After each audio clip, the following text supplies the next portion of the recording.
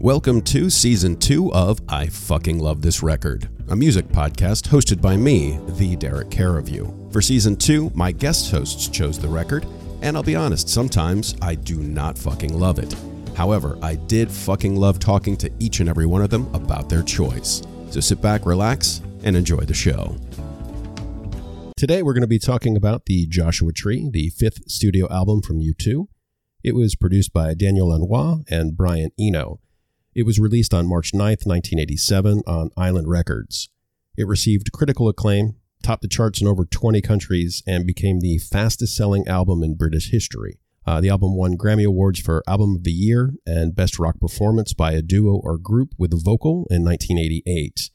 And it is today one of the best-selling albums in the world. On the other mic today, we have a musician, a teacher, a fellow American, also living here in Poland, Paul Preuser. Tell the folks more about you. Sure. So I grew up in Denver, Colorado. I got into music at a pretty early age. My parents' friends had a son who was a few years older than me.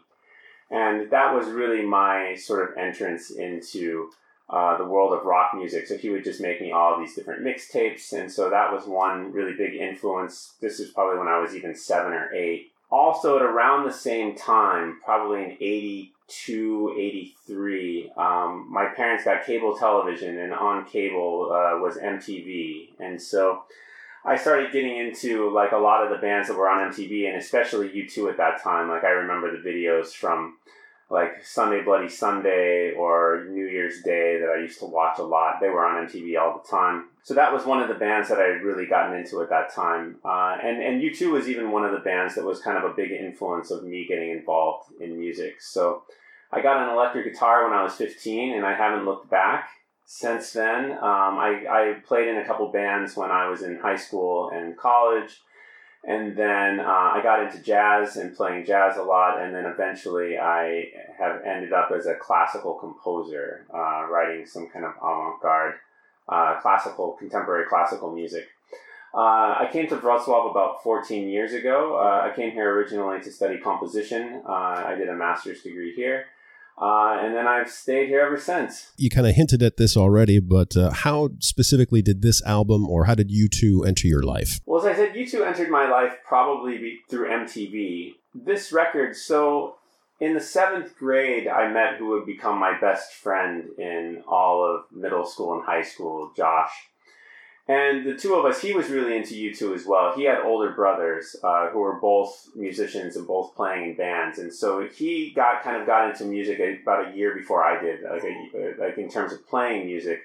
But we were both big fans of U2 at that time. So I think at that point I had started getting some of the earlier records because the Joshua Tree wasn't out yet. So I had bought a couple of U2 records. I think I had like Boy, October, War, and Under a Blood Red Sky already before the Joshua Tree came out. So I was already a fan. Okay, wow. Before the Joshua Tree came out. And then I don't remember, I don't know if I had gotten the record the day it came out, but I definitely bought it on vinyl, and I got it not long after it had come out. It's possible that I'd seen With or Without You, like the video for that, I think was released around the time the record was released. So I don't know which came first. Yeah, that was the first single, I'm sure. It was definitely. It was With or Without You, then I think I Still Haven't Found What I'm Looking For, if I'm not mistaken, and then Where the Streets Have No Name, and then In God's Country. After I got that record, I was hooked, and I fell in love with the record. I went and, U2 is sort of, like, I've grown up with them. I've grown older. They're not even that old yet, but, I've grown older with them. And the Joshua Tree was kind of a key moment for me because it was my first concert. So I guess it was in November of 1987. I was 13. And I saw the Joshua Tree tour. It was my first concert. I told my parents I'm going. Like, I don't give a shit. I don't care that I'm only 13.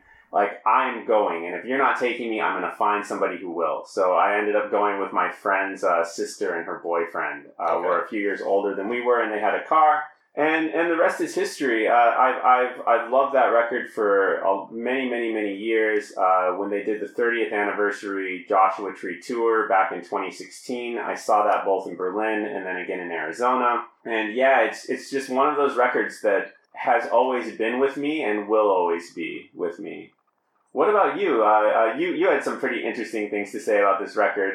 It's sort of starting out and how it's sort of the record has evolved for you over time. Sure. Well, the way the album entered my life is that I was alive in 1987 and had functioning ears. You could not escape this album at this time. It just was everywhere, and I didn't like it very much. Now, the first time I had heard U2 was probably in 1983, I think like New Year's Day. Right. Now, I didn't have MTV at this point, but I'm sure, I would stay up and watch Friday Night Videos to kind of, if you remember Friday Night Videos, or there was another daytime program called Radio 1990, which played videos on, I think it was like USA or TNT or one of those. That was their video program. I had MTV, so I didn't really have MTV, I think, until 85 or 86. But I remember I really liked New Year's Day. And so this was kind of a weird time.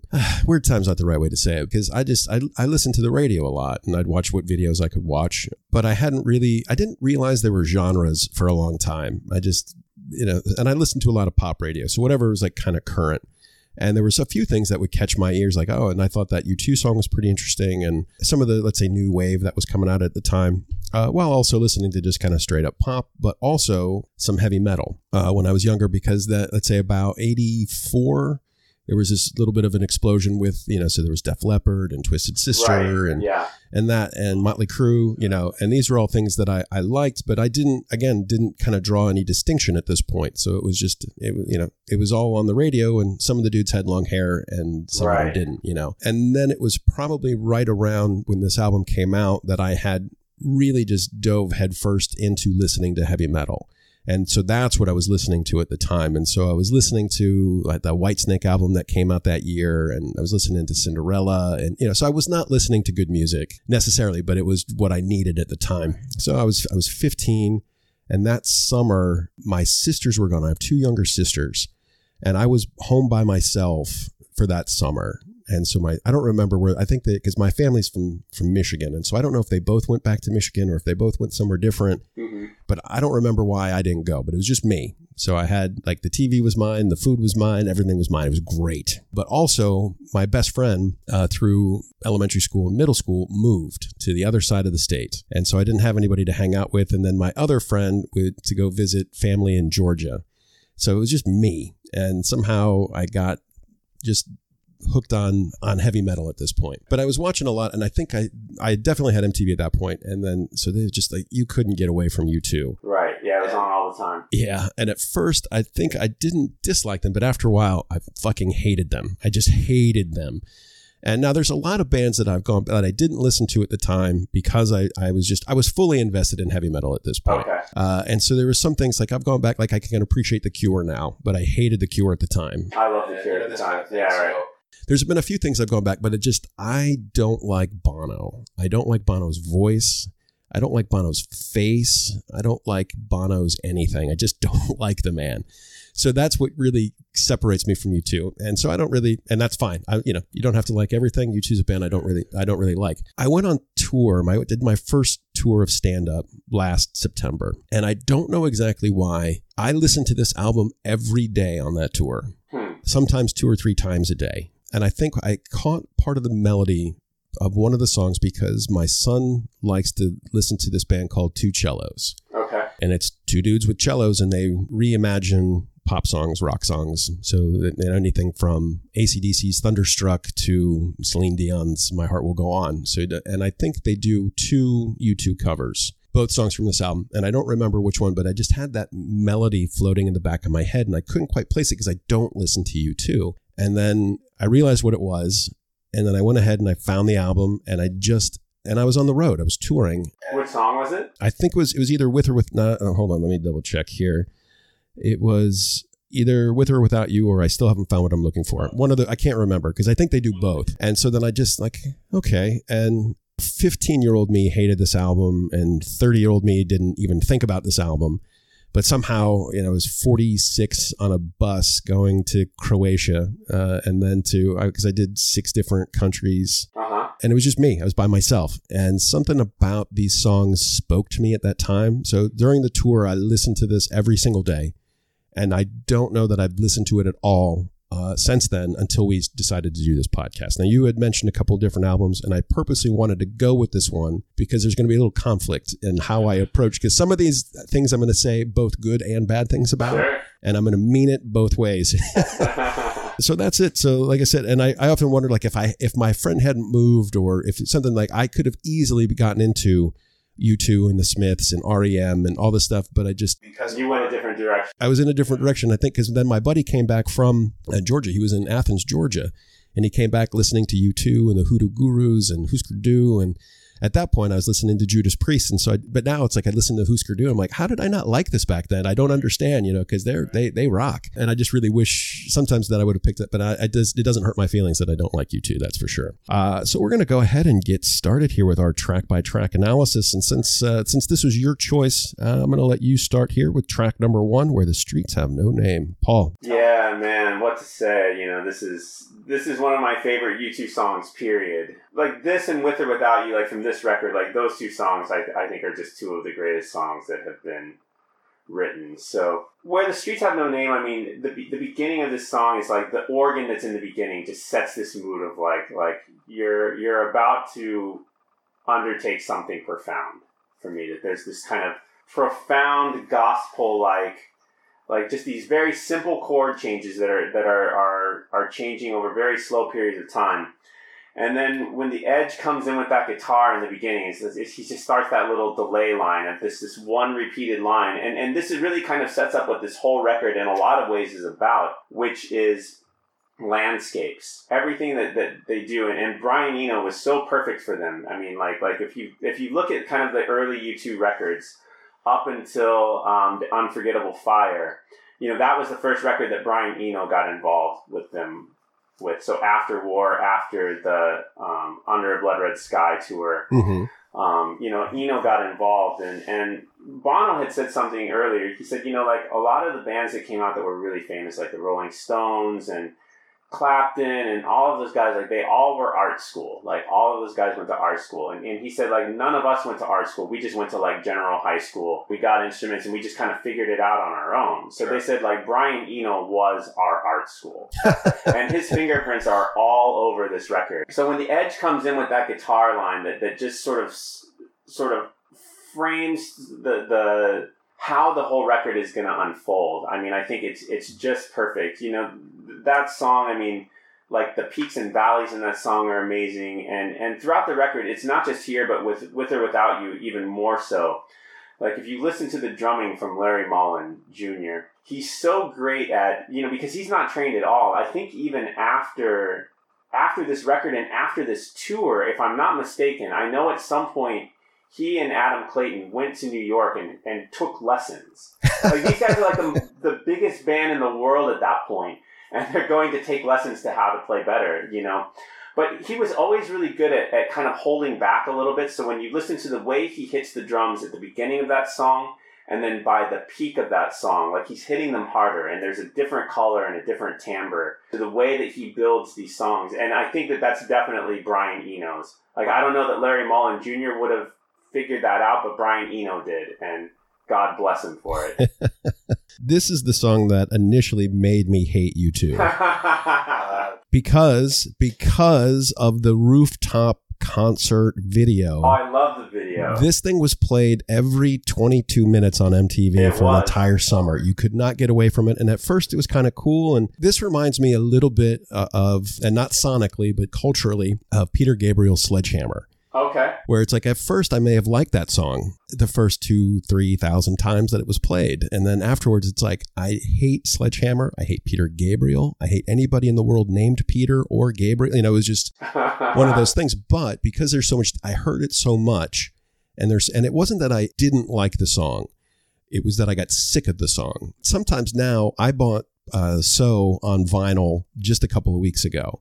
And now it's just more of a nostalgia. Like, I don't hate Sledgehammer because I don't think I hated it initially.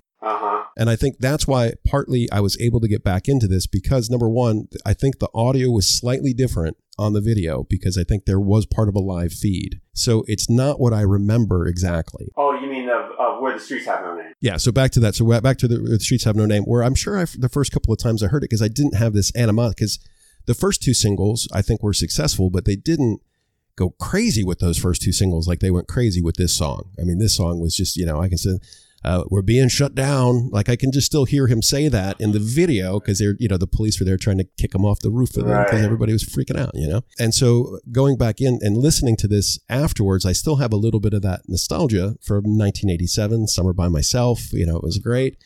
And I don't hate it. Now I know that this song has more like religious connotation, but for me, I'm on a bus, and a Flixbus, going 25 hours to Croatia, and then having toured like little bits of you just kind of roll into town, and I'm not a superstar. I don't have a limo waiting for me when I get there. I'm not flying in and then going and then to the hotel and then the venue and then back out again. I'm on a bus, and I'm going to end up at the bus station in the middle of town, and maybe somebody from the venue will come help me out. Just as likely not. And I'm going to have to find my way to the, not the beautiful hotel, but the hostel. And then I'm going to have to find my way to the venue. And again, sometimes people will help, but other times they can't. And I understand that, it's the same thing with us here. We try to pick any of the traveling comedians up, but we can't always do that. So I'm not saying this from a bad way, but just sort of like the streets where the streets have no name. It's like those streets have names. I just can't fucking read them. Right. I don't know where I am. I don't know what's going on. And it's even a little bit more strange when you're in another Slavic speaking country because there's just that touch of Polish that you're like, oh, I recognize a little bit, but it's like the gibberish is just slightly different. Mm-hmm. And then, or you go someplace like Hungary, and then it's just like, some of the street names, they look like you're calling up an elder god, so right. Trying to make your way around. And that's, it's both, it's fun and it's exciting, but it's also a little bit scary and a little bit disorienting. So that song is associated with you now with this tour. Yeah. And so now I appreciate the song. Like I say, like the organ at the beginning, I don't, that was kind of cool. And it's like, I love sometimes because it's got that escape to it, that it's like this landscape, like you were saying. And so it opens up, and I don't really care for the Edge's guitar playing very much because I think he's just doing simple. I think he's like more like with effects than with actual playing is how it feels. But he has a very identifiable sound. So even if I don't so it's like I don't really care for Carlos Santana very much, but I can tell a Carlos Santana song in 5 seconds. So there's something to that, and he has that, and just something about now. So it's like this weird nostalgia from 1987 combined with this specific tour, the first time I did like an actual extended tour. And now I think I like this song, but I don't know. It will, for me, always be one of my favorites. Yeah, I mean, and I can see why. I see why people like the song, and just something about just the approach resonated with me at that time. Right. And not in the way that they meant, obviously, but that's the beautiful thing about music or art in general. Is that just because that was their intentions doesn't mean that's what I have to get out of it. Right. And that's what I have. So now it's like when I hear that, I think I'm more likely to think of the tour than like, ugh, Bono. So that brings us on to track 2. I still haven't found what I'm looking for. This feeds right. I'm out on tour. I know people are coming to see stand-up comedy in English. They're not necessarily coming to see me. They see the name, The Derek Care of You, but they're just coming because they want to see this particular type of entertainment. Nobody's coming out specifically to see me. And I understand that, and I'm fine with that. I mean, it'd be nice if it was a little bit different. So something about that searching and just, trying to connect with an audience outside of Poland. And, there's a lot going on with that. And again, I'm alone, and I'm traveling with just, me in a suitcase, and there's something about it. So again, this song spoke to me. But now this is one where I'm kind of reminded that I don't care for Bono because I don't like some of the vocal inflections that he does. Okay. In this particular song, there's certain ways that, and I can't remember, I forgot to write it down, just the way he sings it. Because I remember like he's singing like from the back of his throat a few times. And I'm like, why are you doing that? And that just sort of pulls me out of the song just a little bit. It's like their gospel song, right? So, I mean, it's really like connected to the gospel. And he said something like a lot of our lyrics are either like running towards God, because they're very religious, like the whole band. Yeah.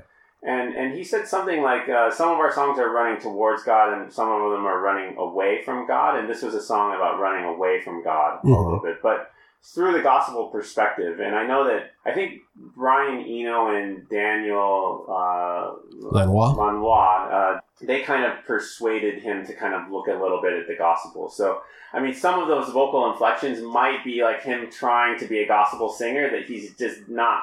I mean, he's not really a gospel singer. He's just not that kind of vocalist. It's interesting. This song, I think, of all the really big U2 hits, this is probably my least favorite of them. I don't dislike the song at all. I quite like the song, actually.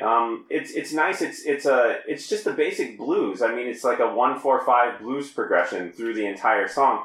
What's really cool about that, though, is that the Edge doesn't really change the chords so much. So like the guitar part is really kind of static, and then the changes happen in the bass. And that's really a cool thing in this song that makes it, I think, really unique and interesting. And it's kind of like a fresh take on gospel, actually, that like a typical gospel song wouldn't really unfold in that way. Mm-hmm. And so I thought that's a really interesting thing about this song. I think I also just didn't love the video. I loved the other two. I loved the Street Top performance video from Where the Streets Have No Name. I love the With or Without You video. It's something maybe about that it just didn't resonate with me. But it's amazing how many of our memories, because I think we're only about 2 years. I think I'm only about 2 years older than you, but we have that.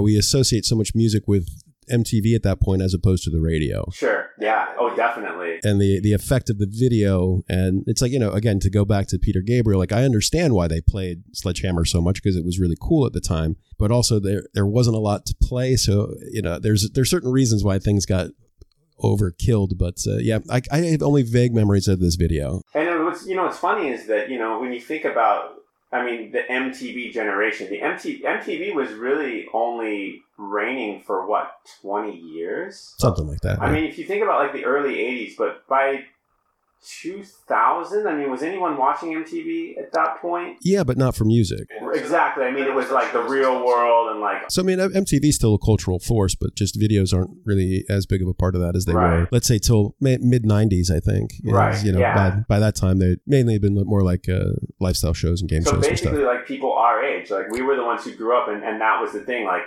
the video was almost more important than the record itself in some ways. Seemingly so. On to track 3, With or Without You, Paul. Yeah, this is certainly my favorite song on the record. Okay. I love With or Without You. The first moment I heard it, I fell in love with the song. This song is brilliant in its simplicity. It's also amazing, too, that it really was, I think if I remember correctly, like some of these songs, like With or Without You and Where the Streets Have No Name, I think they almost didn't even make it on the record. Oh, really? Yeah. There's a couple stories. I forget sort of which is which, but they both were sort of ripe with problems. And With or Without You, the biggest problem is basically it's one chord progression for the entire song. Mm-hmm. Like nothing changes. It's just this repeated progression, and it builds in dynamic, it builds in texture, it builds in the dramatic way that Bono builds it. I think is really brilliant in this.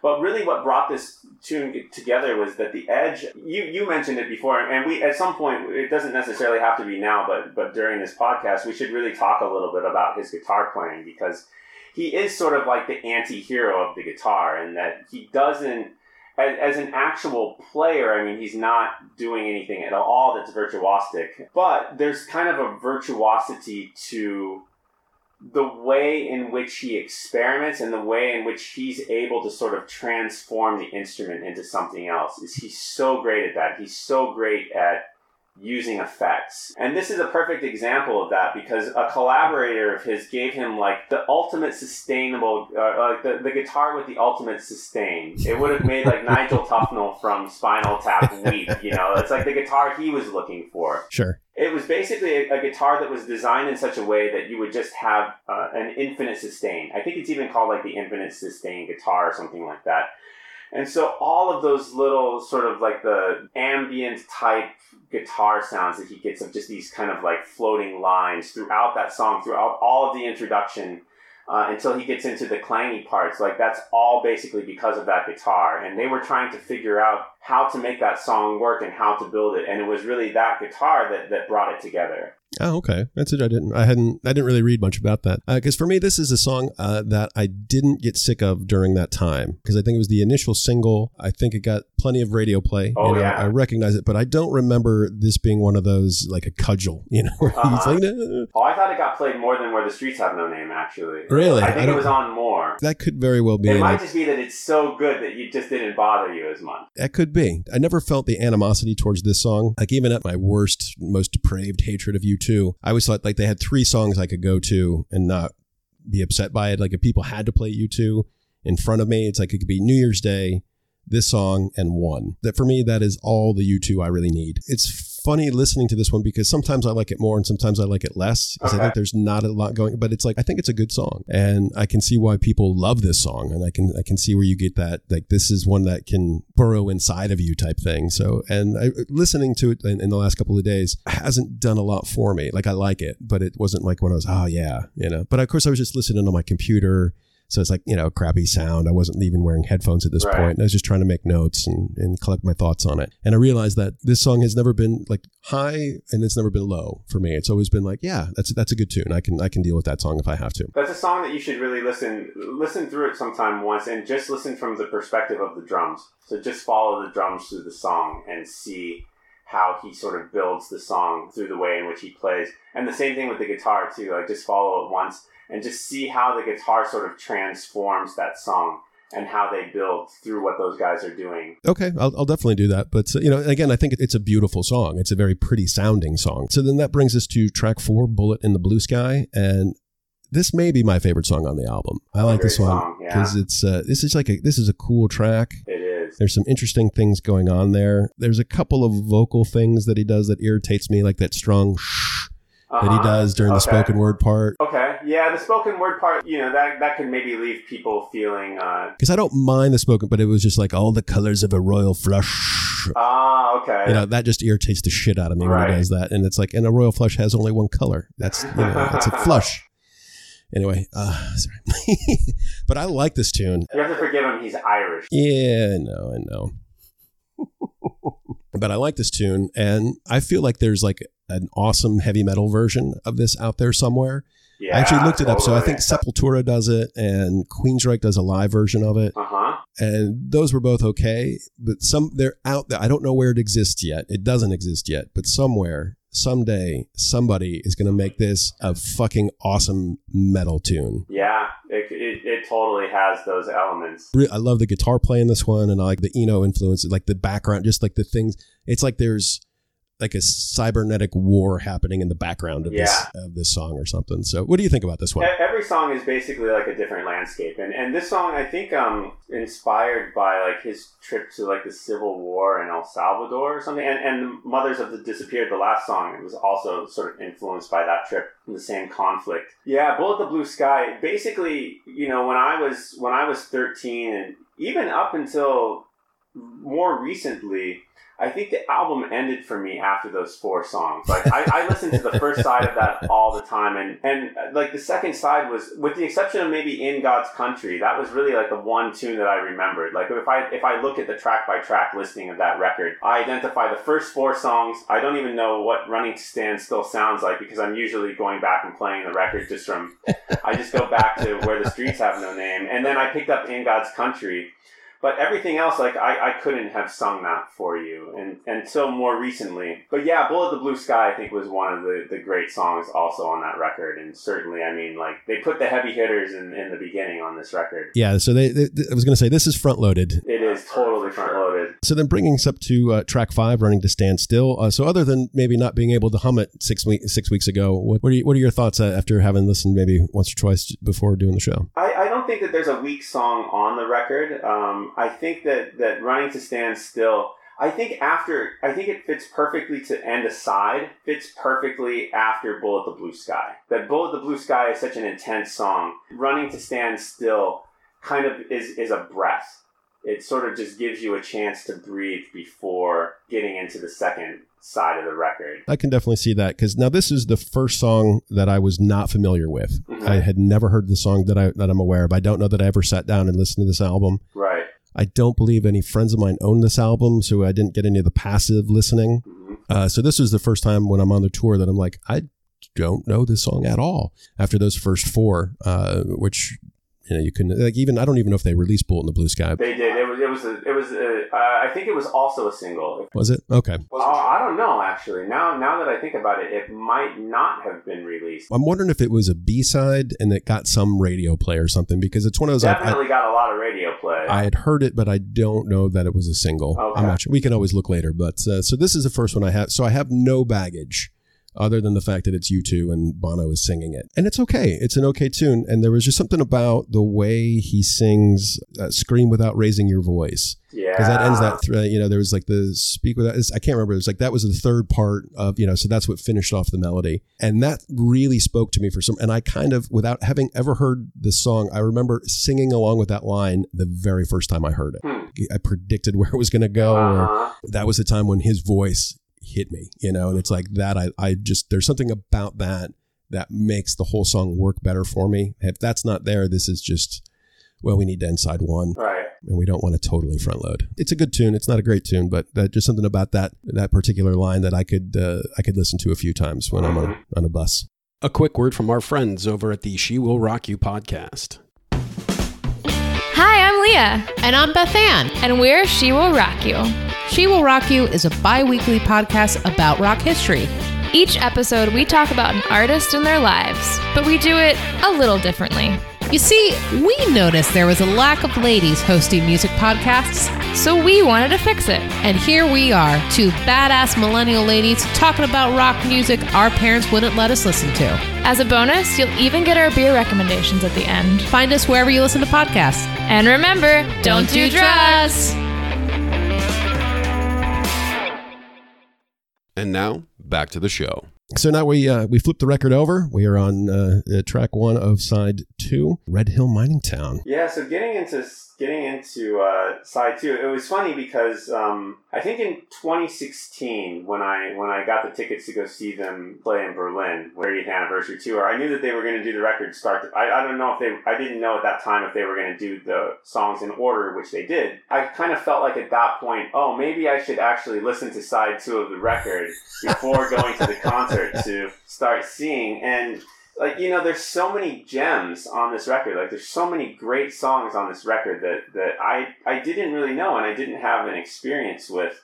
And Red Hill Mining Town is one of those songs. Like, it's for me a really great song. It was funny because at the concert, I think part of the reason I like it so much is because the concert version of this was just unbelievable. It was so good. And I don't know, you hated U2 at that time, so you probably don't know about the drama that went along with them in this record. Did you ever sort of see any documentaries about them? Or U2 is one of those bands that you just you end up knowing more about than you necessarily want to know. Okay. And I'm sure I've heard some. I know there was some issues with this, but I don't remember what though. Well, I think the biggest deal with this record is that they had to sort of figure out how to be rock stars, because they were popular before. They were obviously doing quite well for themselves before the Joshua Tree came out. But they they basically they started the Joshua Tree as an arena band and they finished the Joshua Tree as a stadium band. And that's a pretty crazy jump to go from 15,000 people up to 75,000 people, 75,000 people at a show, and with everything that went along with that, they kind of just had to figure that out. And I think they had to figure out,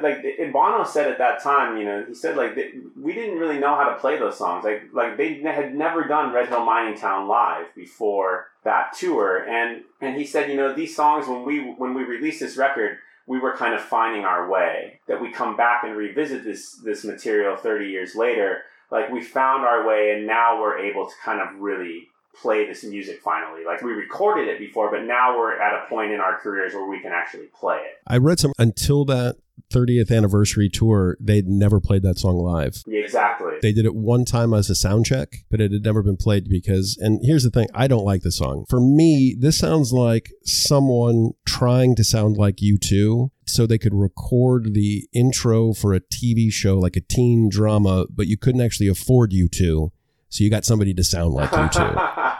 And that's what this sounds like. I can see like the fresh faces and the names coming up and the cute mom and the blah, blah, So this is like they live in Red Hill mining town instead of 90210. Okay. And it's the, and I just don't like the song. Oh, okay. This is about where this, like my goodwill towards this album starts to end.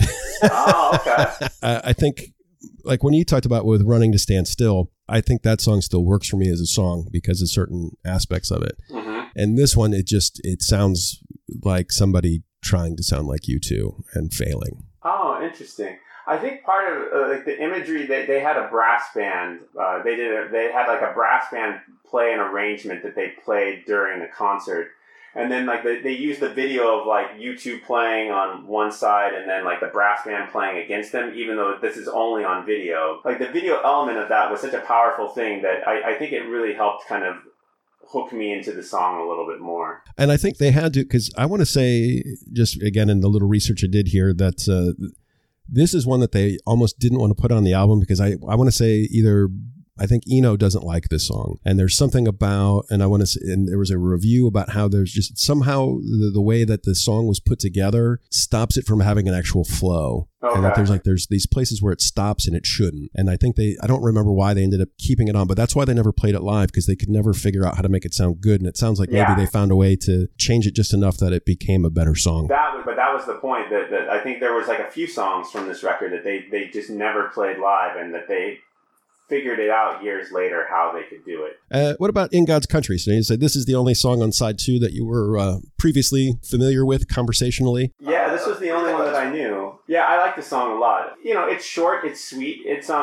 certainly not my favorite song on the record. I mean, like this record is so top heavy that, the hits get spent and then you're kind of going through the rest of it. But I think like the placement of In God's Country, where they put it on the second side, is good because it kind of gives it a little bit of a kick. I mean, the second side really kind of alternates between maybe not necessarily ballads, but more slower tempo songs, and with the exception of maybe Exit and In God's Country, it kind of spaces it out in a way that I think that it gives the album kind of a kick at a point where it needs it. My thing is it opens kind of like dull. I think the opening of this song is not very interesting. However, the chorus is, I think that it has a nice chorus. It's just seeing like random fields in a country I don't live in go by me on the bus, listening to the song made that work. Yeah, there's a lot of imagery, I think, in this whole record, and that's certainly one of the songs that you kind of have like a driving sort of... It's not a song I particularly care for,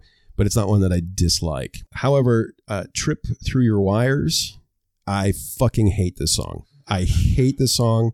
For me, it was always having to remember, I don't, and fast forwarding it before the harmonica starts. Right. Okay, because I'll have the headphones on and I'll be doing stuff or going over my set and then all of a sudden like there's this harmonica screeching at me. Right. That was the worst if I didn't get to it. If I didn't get to the fast forward button on time. Were you okay with the harmonica in Running to Stand Still? I don't remember there being a harmonica in Running to Stand Still. So like a friend of mine, Carl Webb, if you're listening, hello, who has a anti-harmonica policy. Okay. And we worked together at the record store, and if somebody tried to put on a song with a harmonica, Carl would hurt you. That was the rule. So Blues Traveler was not his band.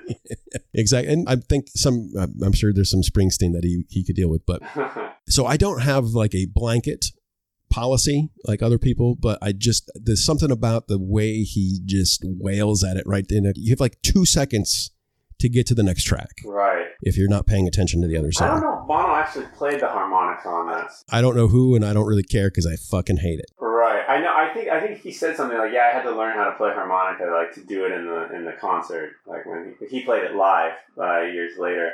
Yeah, this is my least favorite song on the record. Yeah. I don't fucking hate it. I wouldn't go that far.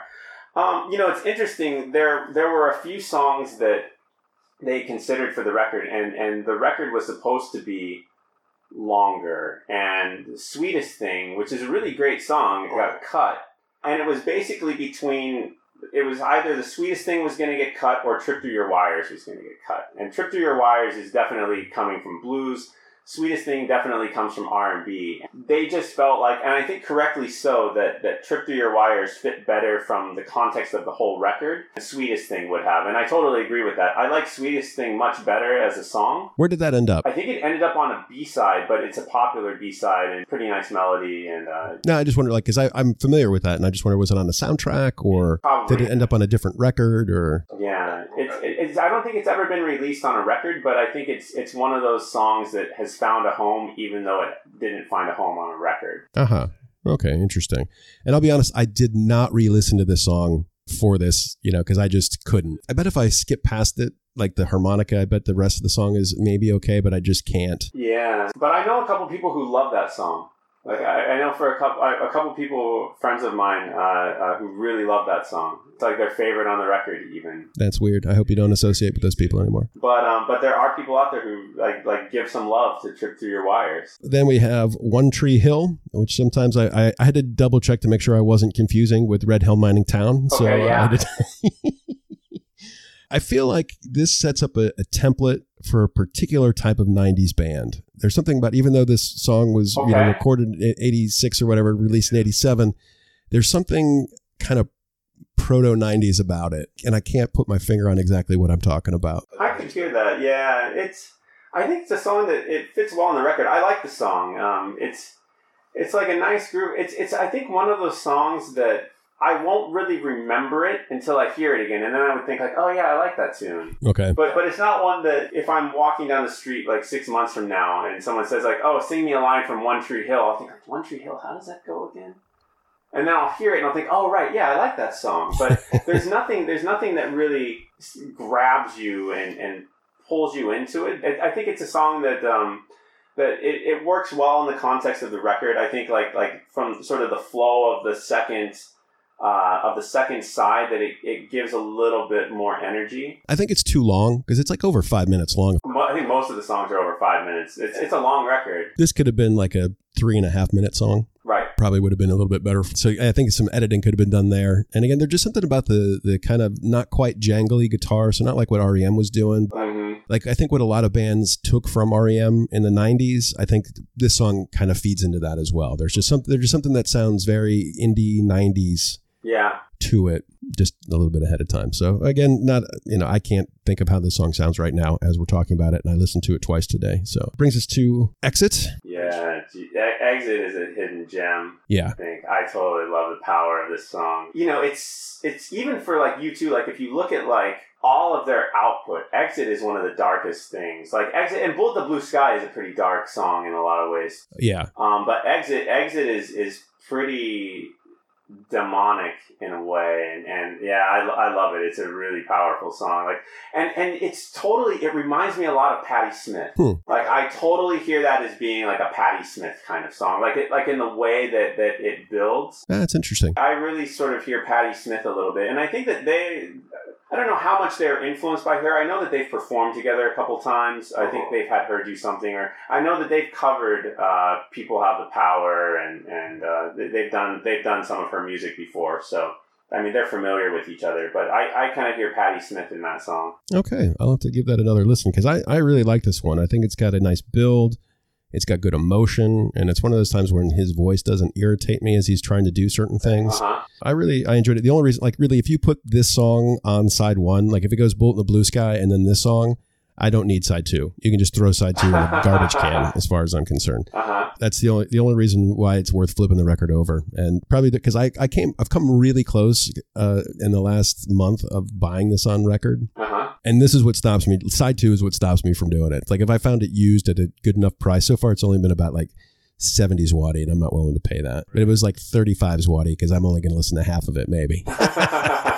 And then that brings us to the final track here. What is this? I can't read. Mothers of the Disappeared. I'm guessing from your previous statements that this is not one of your favorites either. Doesn't do much for me. It's not a bad song. I listened to it twice. I have no notes next to the song. I have no idea what to say about it. Does he even sing on this? He does. Okay, because it's got a pretty lengthy instrumental part, right? There is. It's very instrumental. I think the message of this song, I mean, about mothers of children who disappeared in some of the Central American conflicts and stuff. And it's been multiple countries where that's happened. And I mean, that was kind of a blueprint in the 80s at that time. They come and they take your politically active child away from you, your politically active teenager, and you never hear from them again, you know? So I think that there's, you know, that message is a profound one that resonates, I think, still today and certainly, you know, happens in a lot of different places. So I think U2 is a political band, and I loved them for that. And for a while, I hated them because they went away from that. So yeah, I'm totally okay with it. I'm fine with it as like an ending song on the record. I feel like after Exit, it's a really good kind of to end the record. Yeah, I don't have anything good or bad to say about it. It's just like I listened to it twice today, just trying to get, and I ended up doing stuff, and then like I couldn't remember if he sang. It's a fairly long song, and it's like lengthy instrumental parts. So right. One I would not really revisit. But okay, so that's the end of the record there. So Paul, why don't you give me your final thoughts? I think that I think one of the reasons that we love music and that we listen to music is that an album is sometimes not just an album of music, but an album is a reflection of your life. An album is a sounding board for like whatever's happening in your life at that time, and it will resonate in a special way with you. Certain records will resonate as part of your life. It can be, you know, the record that you were listening to when you lost your virginity. It can be the record that you were listening to. Maybe it was like your favorite record with your high school sweetheart. Mm-hmm. You know, whatever it is. Maybe it was like the record that you listened to all the time in college and you haven't listened to since. You know, whatever it was, like different records sort of mark different points in your life. And this record marked a point in my life of me hitting puberty and coming of age. And really, I mean, was an introduction to me becoming a musician. So this record occupies a really profound place in my life. And it's certainly a record that will stay with me until the day I die. I can listen to it now, and I'm as happy listening to it now as I was 30 years ago. It's a record that has been with me through that entire time. I loved this record so much that when Achtung Baby came out, I liked that record. I didn't love it. Now I love it. But it took me some time. And I remember they played a concert at Mile High Stadium in Denver. I couldn't afford the tickets. But I went and I stood outside the stadium just to listen to the concert because of how much I revered U2. And at that time, they went, for a lot of reasons, in a completely different direction. And so they played basically like nothing from the Joshua Tree, none of their old songs. I think maybe they did Pride in the Name of Love, and that was it from all of their old catalog. And at the time, I was pissed. I felt like I was abandoned. I felt like just because they want to go in sort of this rock star bullshit direction doesn't mean that they have to, you know, completely forget about the past. And years later, if you watch, there's a documentary now, I can't remember the name of it, but there's a great documentary that was done by the guy who did Waiting for Superman and It Might Get Loud, which is a documentary about Jimmy Page, The Edge, and Jack White. He did a U2 documentary about Achtung Baby. And, you know, they talked about kind of like the turmoil that they went through with the Joshua Tree and like Rattle and Hum being a disappointment and needing to reinvent themselves. And so years later, I appreciate it now, but at the time I was pissed, and I went through this period where I didn't listen to U2 for a while. I've since come back. How about for you? Where does it sit with you now after the tour? Well, I think, like you said before, albums can be an interesting document and can mean different things at different times. And I have, let's say my favorite album in college was Faith No More's The Real Thing, which by the time this is played will have already been, I've already done The Real Thing as an album that I fucking love. Because I've actually listened to it so much over the years, it doesn't sit in college with me. Sometimes I'll hear it and I'll remember, but I listened to it enough that it lost that, that college smell. Right. But there are other things, like I listened to Soundgarden's Louder Than Love. And even though I have listened to that over the years, that one still sits firmly in college for me. It's nice with this U2 thing is that part of me is always going to hate it because of 1987. And part of me is always going to love at least 5 of these songs because of a tour I did in 2018. Okay. It will exist in both, it'll be Schrodinger's album or something. It'll exist in both states at the same time. Because I think ultimately I don't like U2. I don't like their sound. I don't like his voice. I don't like their pretension.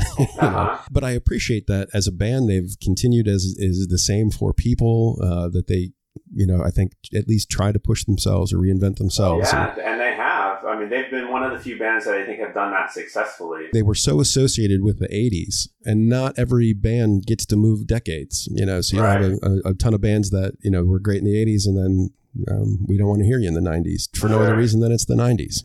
And only a few people get invited to the next one, and then even fewer get invited to the one after that. Right. So the fact that they're still going, part of me appreciates that, even though I really wish they would just shut the fuck up. From a personal anti-fan perspective, that's meaner than I probably should be, because whatever. But there's always going to be 15-year-old me who does not need to hear Where the Streets Have No Name ever again.